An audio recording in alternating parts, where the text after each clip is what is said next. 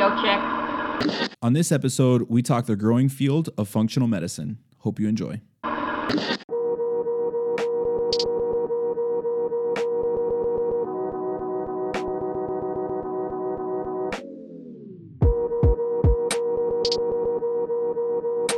Hello, everyone. This is RX Radio, and I'm your host, Richard Waith. And I have with me today Dr. Melody Hartzler. Welcome to the show, Melody.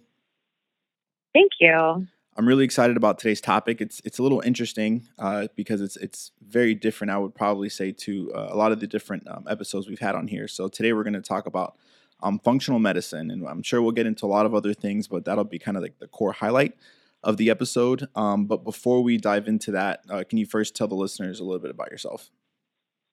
Sure. So my name is Melody Hartzler, and I have been a pharmacist for a little over a decade now, which seems like just yesterday at times, but definitely a lot of learning in that time period. I went to Ohio Northern University, so I'm a polar bear. I know there's a lot of ONU graduates out there, but I went to do a residency after graduation at the VA in Columbus. So I spent a year doing a PGY1 with an emphasis in ambulatory care. So it was all outpatient facility. So really, I knew, I learned about pharmacy or became a pharmacy, technician in high school in a community pharmacy setting. And I knew that I liked, outpatient type practice, but I knew I wanted a little bit different setting than community. So the ambulatory care was really fitting personality and just, what I wanted to do. I always,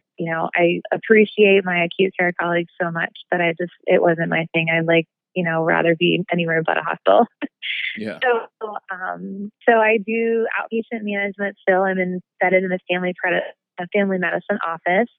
And throughout that time I have done work in academia, so I still teach part-time at Cedarville University School of Pharmacy. And so when I first was hired on there, I was helping to build the School of Pharmacy in 2010. And then for 6 years, I worked full-time for them, and my practice site was a federally qualified healthcare center. And so I really got to be able to learn a lot about diabetes management. And I actually tried not to be a diabetes expert because I was so tired of titrating insulin, because in 2009, we didn't have a lot of treatment options in the VA system for diabetes because Bydureon had just sort of come to the market. I think they might have come out a little earlier than that, but the VA system was a little bit behind on some of those things. And so we were using very few GLP-1 agonists. Obviously, SGLT2 inhibitors hadn't hit the market yet. So it was a lot of just insulin titration and discussion about carbs. And I just felt like I was saying the same thing over and over and over. And so I was like, I want to be an asthma pharmacist. So I studied and took this asthma educator certification exam and came back to the FQHC, and there were no asthma patients at the FQHC because they were being managed by the pediatric residents across town at the Children's Hospital. So, essentially the patients that needed help at the FQHC were patients with A1Cs of 10 and 16 and,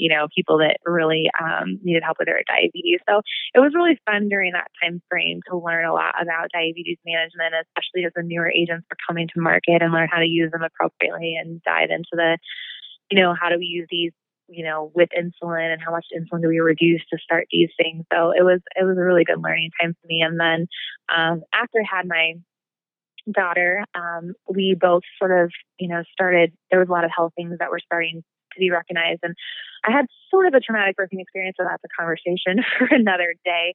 But I think that sort of hit the nail on the coffin, sort of in causing some of my symptoms to arise. And I started to deal. My whole story is on my blog in the About Me section at Farm to Table, PHARM, to Table, TABLE.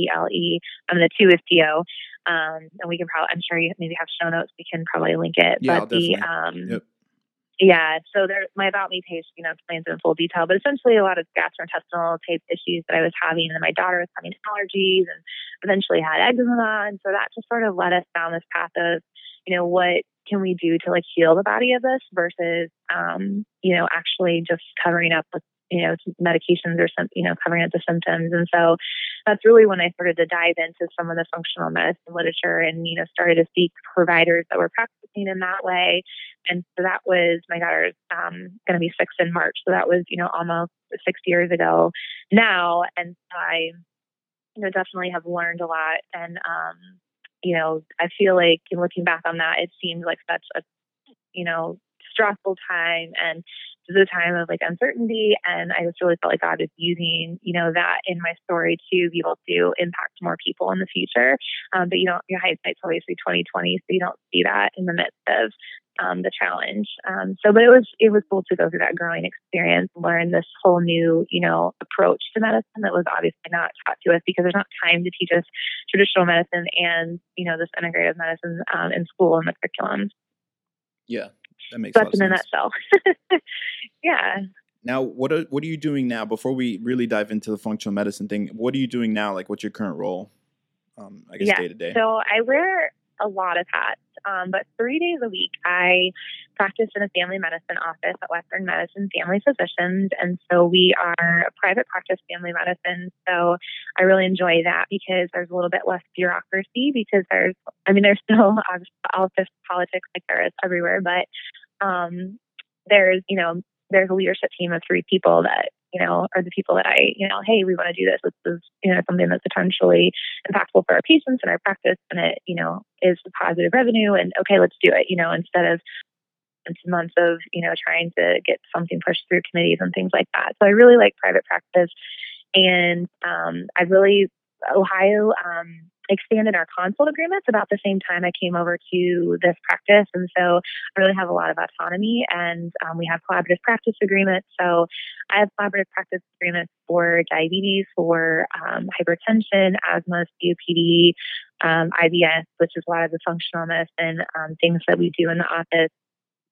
And then also for, just the general nutritional deficiency type things. So I have lots of opportunity. I would say most of my patient focus is diabetes and some hypertension, because that's a lot of what our outcomes that we are measured on, like as far as like we were part of CPC Plus, which is a comprehensive primary care program that's being run by Medicare, is sort of like a pilot across several states. But we're part of that, and they're looking at us and our numbers for how many people we have that are A1C above 9 and how many people don't have blood pressure control. And then also looking at some, hospitalization, like people that get hospitalized for things that could have been prevented.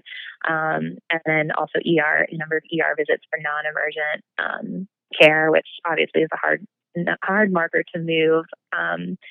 But so I, in that office, see patients for one-on-one visits, and then I also really bill through an Incident to model. And then I have a resident, so I started a residency program about 2 years out. So I'm on my second resident. So 2 years there, we decided that we could expand through that. And so I have her, and last year my resident started seeing patients for annual wellness visits. So my resident this year is continuing that. And so they're offering pretty much, some providers will do some annual wellness visits, but we really try to encourage that annual wellness visits are done by the pharmacist. So we are performing those on behalf of the physicians, and there's not a physical exam portion for those. And so there's opportunity for, the residency and extension of the practice, the providers, in the office, and same Incident to billing model. But because there's not a physical exam, you don't have to bring in a provider to, do a basic physical assessment during that time. So the resident is working on that, and I do a little bit of that as needed, but not as much as the resident. And then we also are involved in our transitional care service. And so when I came to the practice, they weren't billing TCM codes for hospital follow-up. They were only billing for just a regular, E&M visit. And so through us, establishing a process for there to be a phone call within the 48 hours, actually 2 attempts to call the patient in 48 business hours post-discharge, and then us calling and seeing how they're doing, making offering med reconciliation, offering the patient appointment, then the physician is able to bill at a higher visit code, because there's specific visit codes for hospital follow-ups if you incorporate some of that process. So it's really good because, there's times when I've caught a patient with a valve, let's put on a new anticoagulant that has no data, in valve patients. And so I'm calling the cardiologist. I'm like, oh yeah, good catch. We need to put her back on warfarin. And so things like that I don't think would be picked up if a pharmacist wasn't making that call, or, a clinician that knows the drug therapy. Mm-hmm. So that's been a cool role to fill as well. And so I also use, students to help make those calls. And so my API students are involved in some of that as well. So the last thing we do is the functional medicine piece. And so that's where we're digging down. So I guess this sort of gets into what is functional medicine. Yeah, solid segue. Yes. So functional medicine, in my mind there's obviously definitions out there by Institute of Functional Medicine, things like that, which, have 7 key principles. But the basics is that it's really like a framework that you can really address the underlying cause of disease. And so the classic example I like to use is in irritable bowel syndrome. So irritable bowel syndrome is not some idiopathic diarrhea, constipation just starts to happen, right? There's actually a reason that's happening in most cases. And so, I think the biggest example we see, is patients with IBS-D. We learned so much about that it's actually typically a dysbiosis or an imbalance in bacteria that causes that, which is why we use drugs like Xifaxan, which is an antibiotic, to correct the dysbiosis so that the patient doesn't have the symptom anymore. And so we look at that kind of framework with different, all kinds of disease states, but gut health is really an integral part of our whole health as a person. And so the gut integrity, 70% of the immune system lies in our gut-associated lymphoid tissue. And so, when your gut does not have good integrity, you have, poor immune function, you start to develop allergies, you start to develop eczema, like that. So there's a whole host of, sequelae, I guess you could say, of things that happen if your gut is not in good shape, or if the bacteria is out of balance. There's certain bacteria that can contribute to, there's this whole gut-brain axis discussion, like mood disorders. Are there ways that we can influence changes in the biome that can, impact changes in someone's mood? And so they're studying, certain probiotic strands and their influence on anxiety or depression. But I think, people hear a lot the term leaky gut, which I'm not sure if you've, come across that term, but essentially it's, the mainstream term for the colloquial, however, just people that aren't medical would call it that.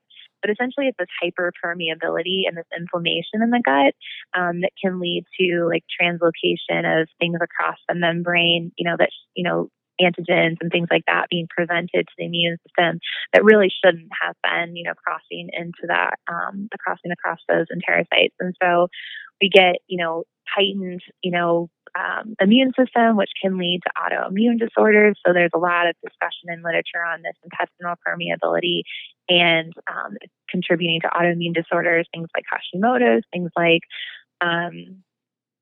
rheumatoid arthritis and fibromyalgia and things like that. So really, a lot of times you have patients that have a lot of these systemic symptoms, but you can address some things going on in their gut, and then they actually start to get rid of some of the systemic symptoms that they're experiencing. It was, some right-sided abdominal pain that was constantly there, and everyone's like, you're fine, you don't need a scope, you're fine, there's nothing, we can do for you. But, it's like, I still have pain every day. Like, what's causing that? And that's really the functional stuff going on. In my case, was able to be treated. And then now I don't have that, anymore. So whereas if people continue down the path of our traditional model, they might just be on antispasmodics, or, I get so annoyed by insurance companies that I submit a prescription for Xifaxan, which is an antimicrobial antibiotic to treat the dysbiosis. And they're like, you have to try diclocamine first. And it's like, really? Like, that's not even the same class of medications. Like, yes, it's for IBS, but it's not doing at all the same thing. And so that's where sometimes some of this is challenging. But overall, we're able to reduce antibodies in patients that have Hashimoto's. We see their antibodies come down with nutritional therapy approaches and also some nutraceuticals, which, a lot of people are like, oh, you have, Hashimoto's, all we can do for you is, just your thyroid medications, but that's not true. Like there's other ways to influence that. And then we can use less thyroid medication sometimes. So we do a lot in the office with autoimmune things. A lot of people, really our focus is gut health. There's a lot of correlation. I'm giving a CE presentation in a couple of weeks on the correlation.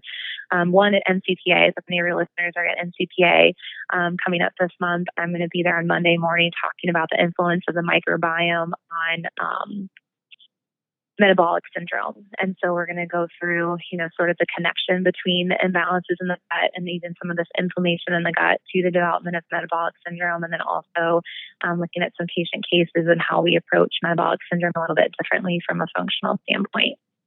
So I'm still trying to gather how someone would really differentiate functional medicine from what I guess how normal, like a normal pharmacist would be practicing, or normal healthcare practitioner would be out practicing. So how can you like distinguish, well, okay, if a pharmacist says, well, I'm actually going to be approaching this from a functional standpoint versus some other standpoint, what's the distinction?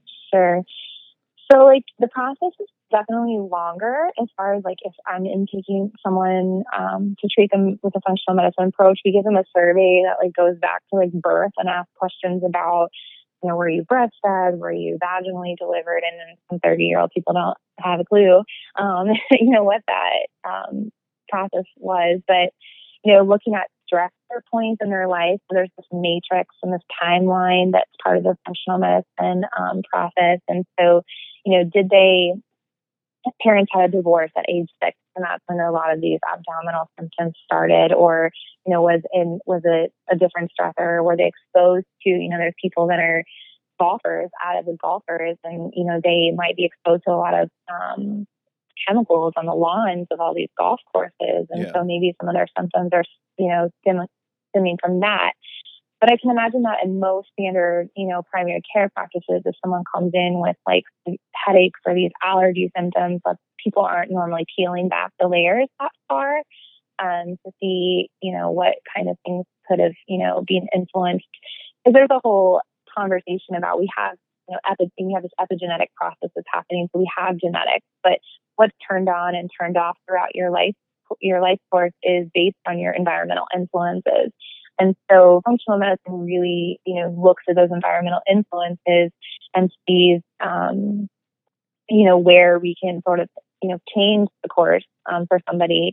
And so with gut example, so, functional medicine pharmacist or provider would also be like doing a comprehensive stool test and using tools to see how they're, like I had a patient today this afternoon with severe constipation. And so, looking at, she also doesn't have a gallbladder. And so does she need support for her digestion, like whether that be bile or, ox bile or some kind of bitters to help, so her body make its own bile to be able to digest her foods.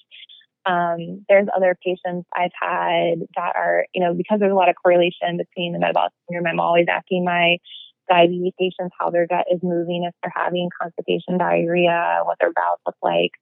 But a lot of times I find we do have a lot of, there's a lot of connection. And so a lot of the patients we're doing stool tests with, we're helping them get over a lot of those symptoms. But there's, some things that are, you can make certain changes that are, able to reverse symptoms, but then you've got things like hiatal hernias that, are contributing to someone's GERD that, you can't influence that and change that. Of course, obviously a lot of times those are just watched unless they're severe enough to require surgery. But GERD is a good example. So, if a patient comes to me that has heartburn, I'm not going to recommend a PPI. We all know that there is lots of data now talking about and even insurance companies are trying to limit the use of PPIs because of the data showing some of the poor outcomes related to that. A lot of, fractures is a big one we think about because of the calcium absorption. Yeah. But even stroke and, other things later on based on PPI users. And so I'm going to look at it as why they have heartburn. Do they have it because, the answer is normally not because there's too much stomach acid. It's a lot of times, sometimes they don't have enough stomach acid to digest their foods. And then they've got this food bolus, like pushing pressure back on the sphincter. But Sometimes it's just more, an allergic. It can be an allergic response to something. It can be manipulation may be needed, which is obviously not necessarily a pharmacist role, but I work with some great DO physicians and have relationships with chiropractors, and sometimes manipulation might help, someone in that area. And then, addressing the inflammation. If it's a gastritis, like, let's take care of that. So I had a patient last year, and she's actually one of the ones I'm going to present at NCPA, but she had some GERD symptoms, came to me with new diagnosis of diabetes and A1C of 6.5. She had elevated liver enzymes and a lot of abdominal bloating and distension. And so we ran a GI map test and found out she had H. pylori. So the standard treatment for H. pylori would be, a 4-drug combination that probably rids your body of any good bacteria you ever, right? Yeah. With all those antibiotics. And so we approached it with some data from a nutraceutical called Mastic Gum that's in a product. And we use that product alongside berberine to help with her blood sugars and the liver function. She made dietary changes, and we retested to make sure the H. pylori was gone after the treatment, and it was. So it was gone, and she was feeling great. Her A1C went back to in the 5s, and she, didn't have any abdominal symptoms anymore. So you use that in place of the antibiotic regimen? Yeah, we use in place the antibiotic regimen. And all this is in collaboration with a physician. So I'm not out there doing this on my own.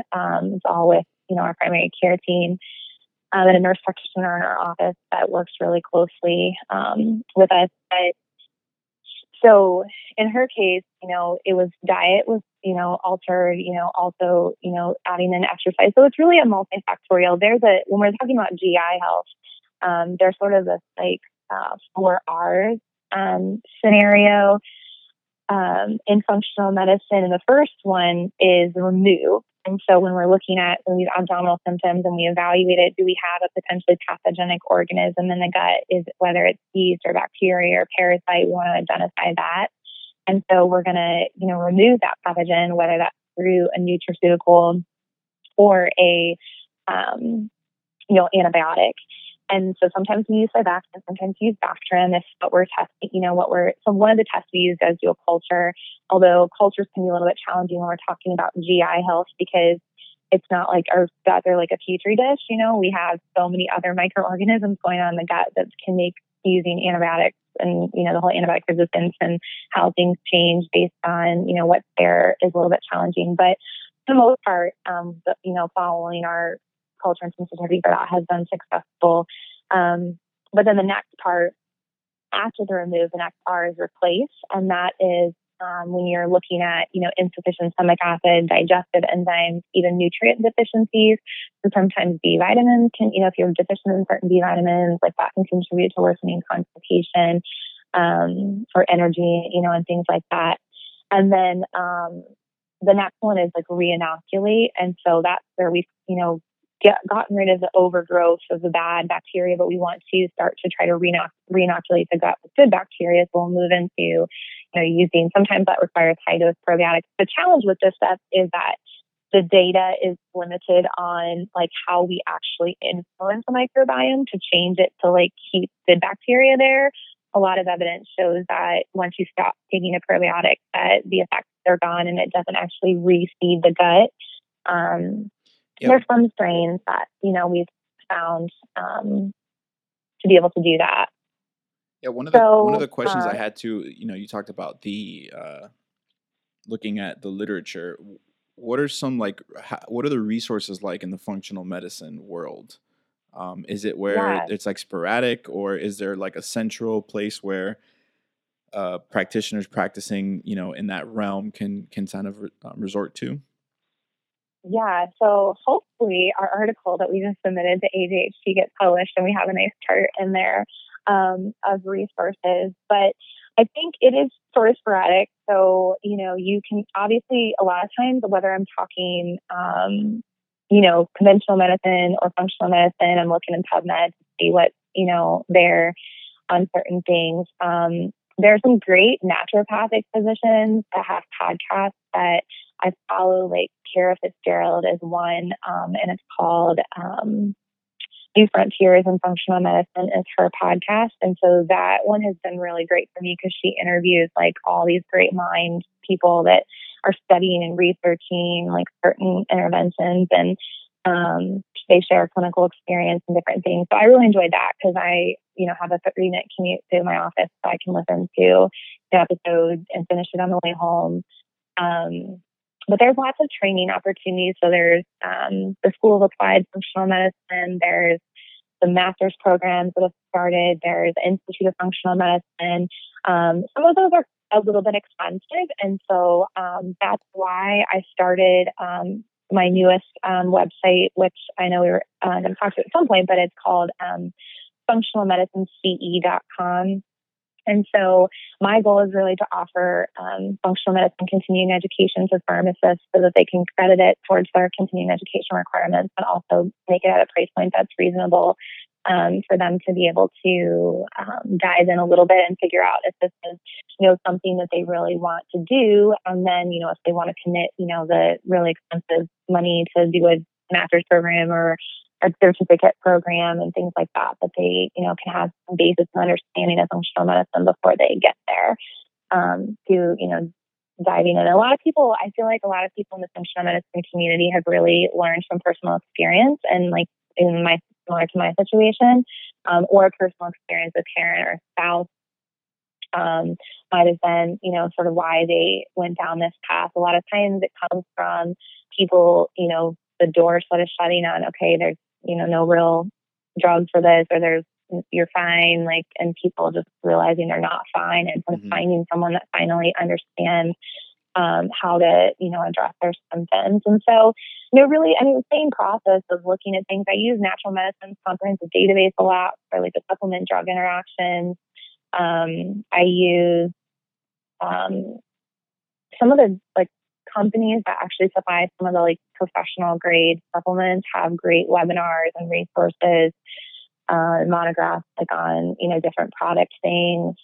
But I think, so using them as resources, because they, for example, there's a curcumin product we use a lot, and their resources already have the monograph created. It already talks about the drug interactions, and so as pharmacists, you can sign up as providers with a lot of them for wholesale prices, but also they give you the resources once you create an account. And so some of those, even Emerson, Ecologics, and Fullscript are both or like wholesalers that wholesale a lot of the different professional grade supplements, and they have webinars and some databases that are on their website once you have a professional account. So there's lots of different learning opportunities, and they're, some are going to be better than others as far as, what you're interested in. The challenge, I think, with functional medicine too is that it's like everything. Like people are like, well, where's the literature behind functional medicine? I'm like, well, there's functional medicine approaches to treating almost every condition. So where do you start, with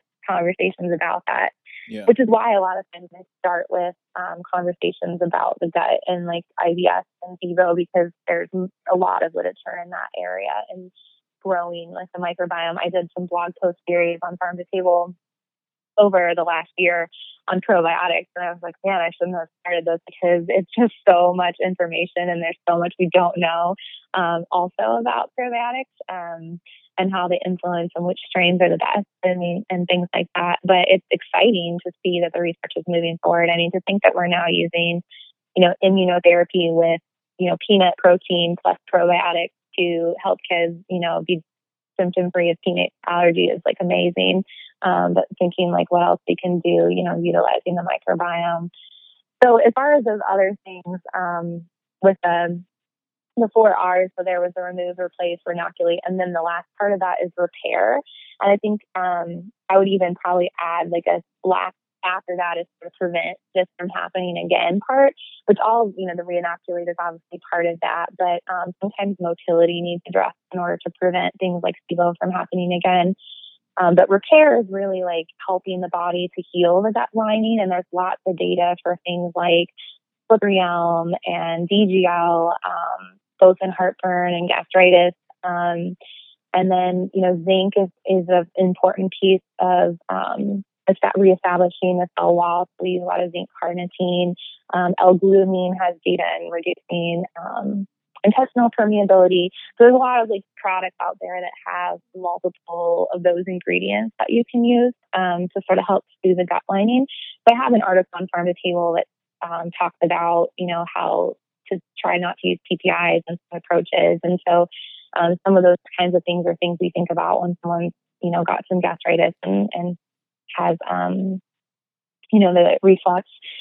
So the last, thing also to consider, after we've sort of gone through that process, sometimes we will consider, are there any food sensitivities that patients are, potentially causing, the symptoms as well. And so I don't typically start with that because when people have inflamed GI tract, they'll react to a ton of different foods. And you're not going to want to tell someone to take out like 50 different foods from their diet. Like that's not real life. But once we start healing the gut, we don't see as many of those intolerances, but maybe there's a couple things that are really triggering symptoms that they need to back off for a while until they're, feeling a lot better and try to reintroduce. So food intolerances really should be temporary, and they should be things that we most of the time can correct, and heal the gut. But there's sometimes things that people still can't handle, but it's okay if it's one or two things. We don't want to restrict someone's diet so much that they're not eating enough fiber, they're not, feeding their microbiome and getting enough nutrients and things like that. So hopefully that helps sort of walk through like how we, maybe address things differently than maybe the conventional approach. Yeah, well, I mean, I honestly feel like no one needs to even pay for a master's because I feel like we probably just went through most of what you need to know. But no, that was super detailed information. Yeah. Yeah. Super detailed there's info. Lots and lots of things that I am still learning every day, which is part of the reason why I really like this. I feel like it really challenges your brain to go back to I wish like I could pay attention a lot more in biochemistry because they really, there's one test called the NutrEval test that we use from Genova Diagnostics that actually prints out the Krebs cycle and shows you like the pieces of the Krebs cycle that it tests and where the nutrients are needed to influence like the cycles. So essentially produce, the energy that we're trying to produce. And so it'll say, you need more B12 or you need more magnesium, and it'll highlight the area of the Krebs cycle where you're not getting, the cycle processing the way it should. But I'm just like, man, that was a long time ago. I need to like refresher on biochem. Definitely. So it definitely sounds like there'd be a lot of benefits to kind of having like an organized group where you can network and learn things and share resources. And it seems like there is a new organization that's formed with the gaining popularity of functional medicine. So can you tell us a little bit about that and the upcoming event? Sure. Yeah. So Lauren Capel is the another pharmacist that started the Functional Medicine Pharmacy Alliance, and so the abbreviation is FMPHA. And so she has done a phenomenal job at really just like a grassroots, like trying to get people together. And thankfully, social media has allowed that to happen too, with people on Facebook joining the group. And so there's a group of almost 1,000 or more pharmacists that are, in some kind of practice. Some of them are independent pharmacists looking for ways to expand services beyond dispensing, because we know that really is, a changing market. And so there's independent pharmacists that are doing a lot of these type services alongside, practitioners in their community, or even cash-based services for patients. There's pharmacists like myself that are, embedded in primary care or some kind of office practice. There's a lot of pharmacists doing this in a consulting telehealth thing. Telehealth can get a little, leery sometimes with the state laws and crossing state lines and taking care of patients in different places. So I'm still trying to navigate that process for our practice. But overall, there's a lot of growing opportunity and interest in this area. And so because a lot of the training is really expensive, every day people are like, I want more information about functional medicine and I want more CE. And I submitted a couple proposals to some national organization meetings, and I had spoken at the meetings before, and they just always said, well, there's not enough interest, so we're not going to do this topic. But at one of the meetings, I had done a pre-diabetes, just 30 minutes of a 1.5 hour session was on pre-diabetes and the functional medicine approach to addressing that, I had like people out the door like wanting to ask questions about this because they were so interested. A lot of them were like personal questions too, like, oh, this is, my dad or my mom or me, and wanting to learn more about it. And so I thought, there really is an interest out there. It's just that the people being surveyed by these national organizations broadly probably don't know as much about this functional medicine as the pockets of people that are interested. So that's sort of where my website, the functionalmedicinece.com, you can type in functionalmedicinece.com, or you can type in FX, which is, the abbreviation for functional. FXMedCE.com is also works. And I also have my Facebook page is FXMedCE, as well as the Instagram profile. And so we're really trying to, sort of change, the fact that functional medicine education is expensive and make it affordable. And so our first symposium is November 9th. And so that day, we're going to sort of start with an introduction of functional medicine. Lauren Castle, the one I just mentioned, is going to do that, and also talk about, and she's going to walk through very specifically the Institute of Functional Medicine framework. And I talk a little bit about, but hers will be much more in detail. And then talk about the nutrient depletion from certain medications. So that's a whole other area, like certain medications. Obviously, we know the big ones like CoQ10 and statins and, B12 and that form, but there's a lot of other things, other medications that can deplete certain nutrients that we as pharmacists would be great people to address, right? And is it a virtual symposium? Yeah. So virtual. So you don't have to go anywhere. You can sit on your couch. You can sit in a coffee shop. And so that's the thing. Like, I know so many budgets from CE budgets for pharmacists are cut. They don't have as much funds for travel as maybe they used to. A lot of us are trying to hold down family and go home and kids. And so it's hard to like fly somewhere, spend the money on the hotel and the airplane and all of that. And then, once you get there, you're on your phone trying to communicate because your kids are okay or something, you're not even able to like engage. And so I'm hoping that, having this virtual education will then allow, people to really just block off that time. It's not as much time because it's just that time on Saturday, not even the whole entire day. We're talking like, 3 hours in the morning, 4 hours in the afternoon, or 4 hours in the morning, 3 hours in the afternoon, of being able to, learn about this. And so there is some networking opportunities as well. One of the packages includes like being put in a networking group based on your interest and, connected with other people, that are doing similar things across the country and, having Zoom meetings as a follow-up to the conference. So the morning will be spent, with the introduction, and also I'm going to do a more in-depth presentation about dysbiosis and SIBO and how to address that. And then following that, Laura Zakaria is a pharmacist that is also a nutritionist. And so she went and did her master's and is a certified nutritional practitioner. And so she is going to talk about immune system function related to the gut. And so we're going to sort of build on that whole conversation that the gut is really, integral to our health. And, Hippocrates said, all disease begins in the gut. And he really wasn't far, from the truth and how long ago that was. So she's going to talk about immune system in the gut. And then in the afternoon, there's going to be some hormone discussion. And so they're also going to talk about how hormone dysregulation can occur in gut dysfunction, but then also talk about, bioidentical hormones versus, commercial products, and talk a little about protocols for testing hormones. So the first lady that's doing that in the afternoon, Sahar, she's like been a professor at multiple institutions. She's also involved with A4M, which is another integrative medicine organization that provides a lot of training, they have a lot of physicians that go to their meetings, and they have certification programs as well as the Institute of Functional Medicine. So A4M is another resource in addition to the IFM. But yeah, so November 9th, functionalmedicinece.com virtual symposium. I'm hoping, my goal is to have eventually have 3 or 4 of these symposiums each year. And then there's also like on-demand packages. So if people aren't able to attend on November 9th, they can, have the on-demand videos and still get CE for those. So I'm excited.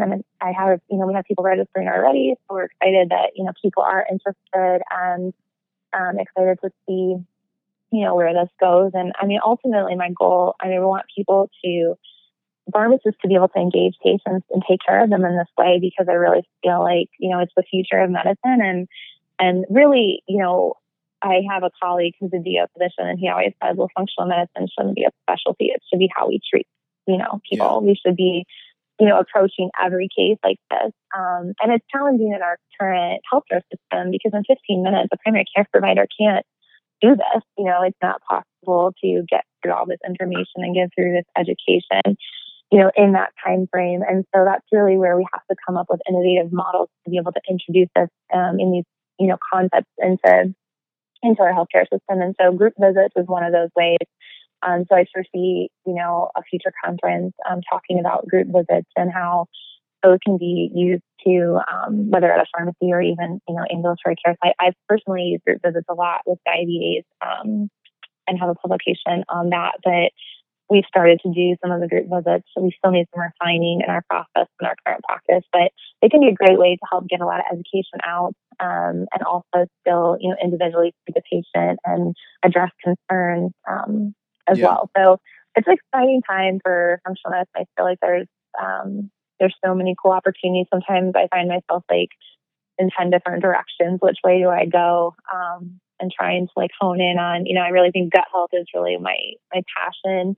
A lot from personal experience, but also, I've seen so much improvement in my patients. I mean, I had one guy last week. I know you're probably like listening to without talking because the thing needs to end. But No. I had one lady or guy last week that came to me lifetime of like constipation, diarrhea, alternating.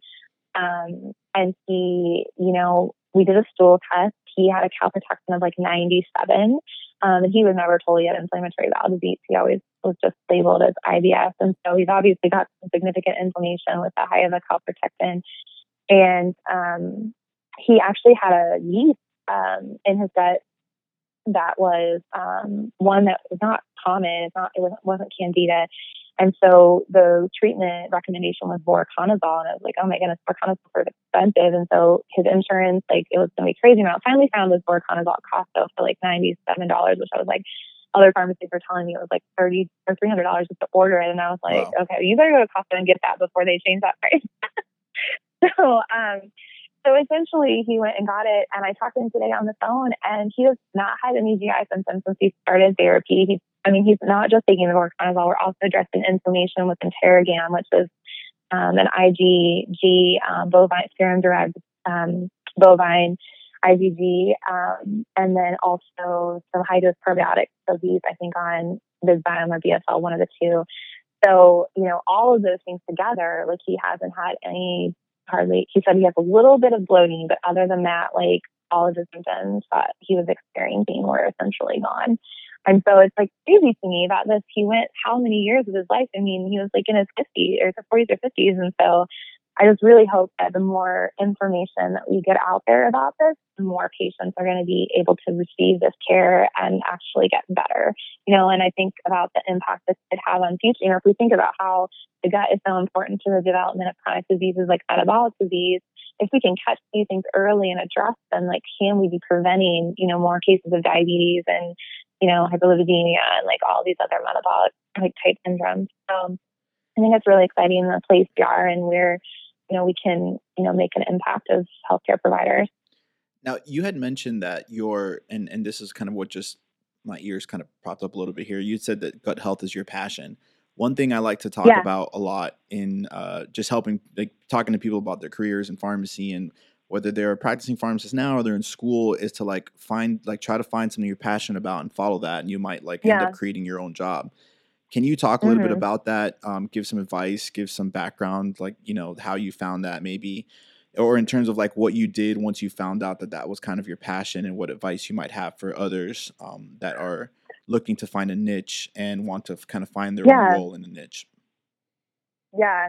I mean, I think a lot of, creating your role, you have to have mentors in, your field, whether that's a practitioner that's doing something similar to you, or even just like, a colleague that's, business minded, or if you're trying to start your own business, or, whatever that looks like. But, and someone that really, believes in you and you can bounce.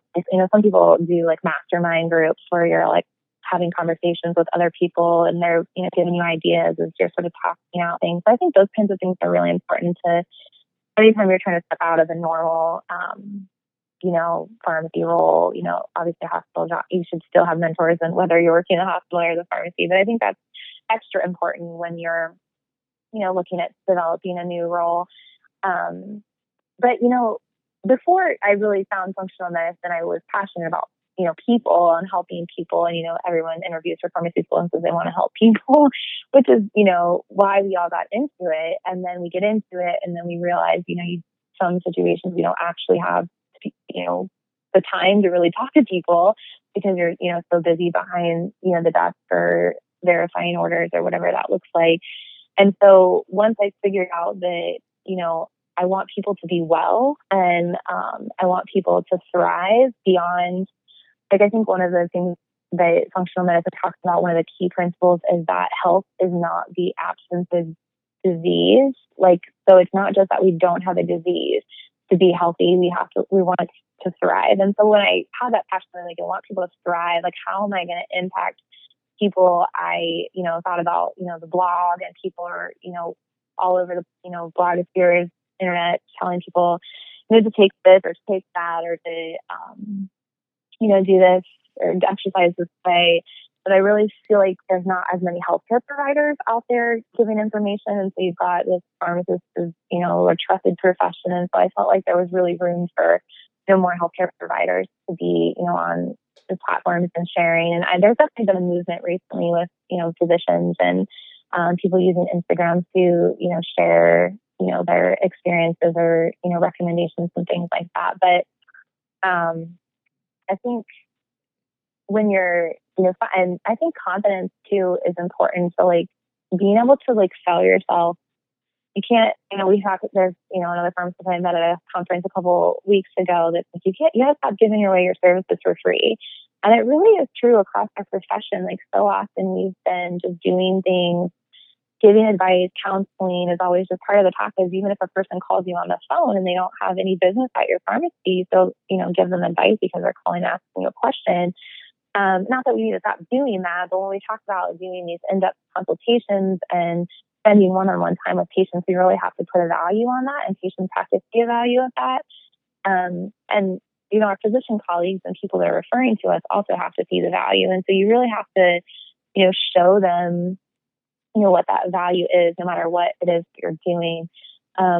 So you also have to meet their needs. So if you're going into a practice and you want to, be part of the practice, or in my case, I found out that this physician that I work for now was looking for a nurse practitioner because I have my best friend who's the one I work with now still.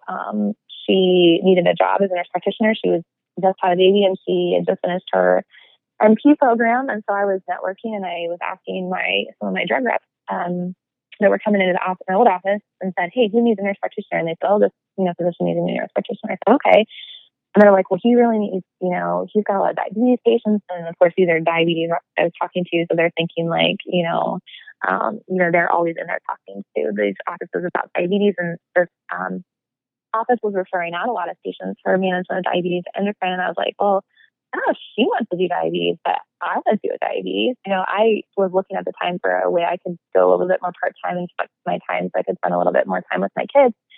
And so at that time, I just went to him and we went together and I knew he needed a nurse practitioner. Here's my nurse practitioner friend, but here I am and this is what I can do. And this is how you can make money with me doing it. And he was like, okay, let's do it. So I think, sometimes we just have to, be networking, be, looking at those opportunities, be willing to develop ourselves. And so now I'm using that, what I learned in that. And also another hat I wear is I'm Director of Patient Care Services for Profero Team, which is a small business growing company that consulting group that we're essentially putting pharmacists in primary care offices or other offices and, sort of expanding the model that I've already, developed and having this team of pharmacist consultants. And eventually, that team will include, functional medicine trained consultants as well. So I think, you can turn your passion into your job. So you just have to, find the right resources, find the right team, and learn how to market yourself. That's awesome. And I think one point that you made was interesting was, recognizing that we had to show our value and that we have to recognize that we need to start being paid for like our services. One thing Hmm. though, one caveat there, because a lot of times people are very scared to do things like for free. Whereas sometimes Hmm. like that's what it takes to get you to a point where you can start showing your value and then eventually Sure, charge for sure. it. So I think that's Yeah, like one caveat because I do a ton of things for free. Even this podcast, like I'm doing this podcast for free. No one's paying right, me to do this, but then it opens up right. other opportunities for So you to many end doors. up, open Yeah, doors up to do that. So I think as people are trying to find their ideal roles and find new roles, know that it's okay to do some things for free to start and then right. have patience, let things build Yeah, up your reputation, build up your yeah, brand, and then boom, yeah. execute and get paid for your value. Yeah, you just have to have, a plan of when you're going to monetize that. And it's not going to be necessarily, you're going to know the day that you're going to start, charging. But I think, if you are, for example, new to functional medicine, you might do some consults for, some friends for free. And, Hmm. maybe they buy supplements through, you or something that gets you a little bit of, start, and then you work towards, them. I mean, word of mouth is huge too, especially in things like this. And, if people come away and say, this person, like, I don't have GI symptoms anymore because this person treated me and walked me through this process, that's powerful. Yeah. Like coming from the person that the friend that they've been experiencing these things. And so, a lot of our business, from a functional medicine standpoint, is a lot of word of mouth, and patients telling other patients. And even my diabetes, practice, like people come from different offices to establish with our primary care providers so that I can manage their diabetes because they've heard from a friend that their A1C got so much better and things like that. And so, don't, I think the things you do for free sometimes do allow those word of mouth opportunities to spread faster because, um, you've had that. But I just feel like there's so many pharmacists continuing to do, I think what I was trying to say is that there's so many pharmacists continuing to do things for free that they haven't monetized, even though they could, Yeah. Yeah, that makes So, sense. so figuring out, can you monetize something and how much it's worth and things like that is definitely, important. But certainly at the beginning, no one's, if you don't have any credibility in something, it's going to be hard to pop up a price and say, yes, I want, Yeah. someone, and even, me. So we're starting to look at like telehealth and things like that. And it's like, well, what's the price point where people are going to do this, but it's also beneficial for us and we can actually, because it takes a lot of time. So where's the point where it's a good price for the market, but it's also, beneficial for us, and trying to navigate those things isn't always easy, which is where mentors, can be really helpful. And even me, like learning social media, like I learned so much from my friend Lindsay Elmore, who's has a lots of wealth of knowledge about essential oils, and she's a PharmD. And of watching her and her, pursuits on social media, I've gleaned a lot of insight from that, because obviously we don't teach social media class in pharmacy people, and most of us are, that are in that world or, learning things on our own, with that too. So it's always good to have a mentor there if you're trying to market that way. Yeah. And you almost have to market that way these days, whether you have a brick and mortar business or not. Yeah, 100%. I definitely agree. Now, if you had to kind of look out into the future, 10, 20, 30 years, whatever the case may be, what do you see as the future of functional medicine and maybe like the pharmacist's role in that? Yeah. So, I mean, I really think the future of functional medicine is that I would love, hope that it would be integrated into our curriculums at that point, so that pharmacists and physicians and, nurses and PAs would all have some basic understanding of, it's hard because, some people do master's degrees in 2 years. Like, how are you going to add that on to the current med school, process? But I really, feel like naturopaths are also sort of undervalued in our healthcare system. There's only a few states that recognize them as providers. So I would love to see like that grow, because I feel like they bring so much value to the team, and that as a team, like, because pharmacists aren't going to know everything about diagnostics. That's what the physician is trained to best in. And so, I just hope that in 20 years, if we can have this team of providers of these healthcare facilities where we've got people that can do physical manipulation, we've got, the diagnostic If you've got the drug experts, and along with that, pharmacists would really become, experts in some of these nutraceuticals and herbals and, natural antimicrobials and things like that. And that we would really understand, how the nutrient depletion, can occur and how, we can impact that with, supplementation, but also diet. I feel like nutrition education is lacking across all of our healthcare professions. And so that's a whole nother conversation probably, about, there's so much difference in opinion on nutrition as well, which is part of the challenge, I think, for implementing the cross healthcare professional degree program. But I think, in the future, I think hopefully that will be a little bit better solidified, and that as healthcare professionals, we can advocate for better transparency in the food industry, so that, we can hopefully, instead of labeling our sugar-loaded yogurt with a save, or raise money for breast cancer, research, label, that we'd actually look at the content of what's going inside the food and see if we can help prevent breast cancer that way, that's just an example from, this month.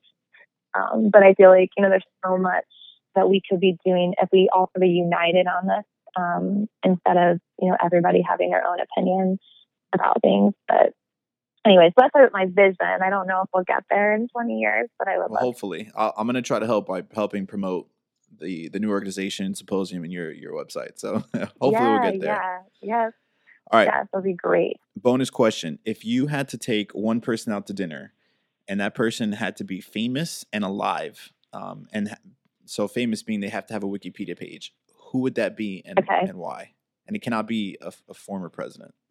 So I feel like that. Oh man, that was my. Or at least it can't be Trump or Obama. Anything else beyond that, you can. Okay. It's fair game. Okay, so George W. Bush is my person that I would take out to dinner. Interesting. Why? And so I just think, politics aside, he is a genuinely kind-hearted person, and he spoke with Laura and their daughter at ASHP about 5 years ago, maybe. It might have been a little longer than that. But they, I sat in that room and you felt like you were at their kitchen table, just listening to them talk about what happened on 9/11 and how it went down for them, and the calls that he had to make, and, a lot of their ministry in Africa. They shared about the things that they've done over there, and just just them as people. They're good people. They're genuine people. And I think politics aside, beyond Obama, if you look at Obama and George W. Bush, one core common thing they have in common completely outside of politics is that they seem like two really cool people to hang out with. Yeah. So I just feel like, just the passion that they have for people and for this country is very evident in their conversation. And I think it would just be a really good conversation. Great. Well, speaking of really good conversations, Melody, this was a fascinating one for me. What's the best way that people can get in touch with you after the episode if they'd like? Yeah, so you can follow me on Instagram at both at farmtotable.life. So PHARMTOTABLE.LIF as in Frank E. And my blog is www.farmtotable.life. And also the functional medicine, so at FXMedCE is on Facebook and Instagram. And then I'm on Facebook also with the Farm to Table. And then our website for the conference is functionalmedicinece.com or fxmedce.com. So check us out there, sign up for the conference, and we really hope that it will spark some kind of passion for changing how you practice. Now we'll include all that information in the show notes for anyone to reference that later. Again, Melody, thank you so much for your time and insight. Really appreciate it. Yeah, thanks so much for having me. I also appreciate that and being able to share with your audience.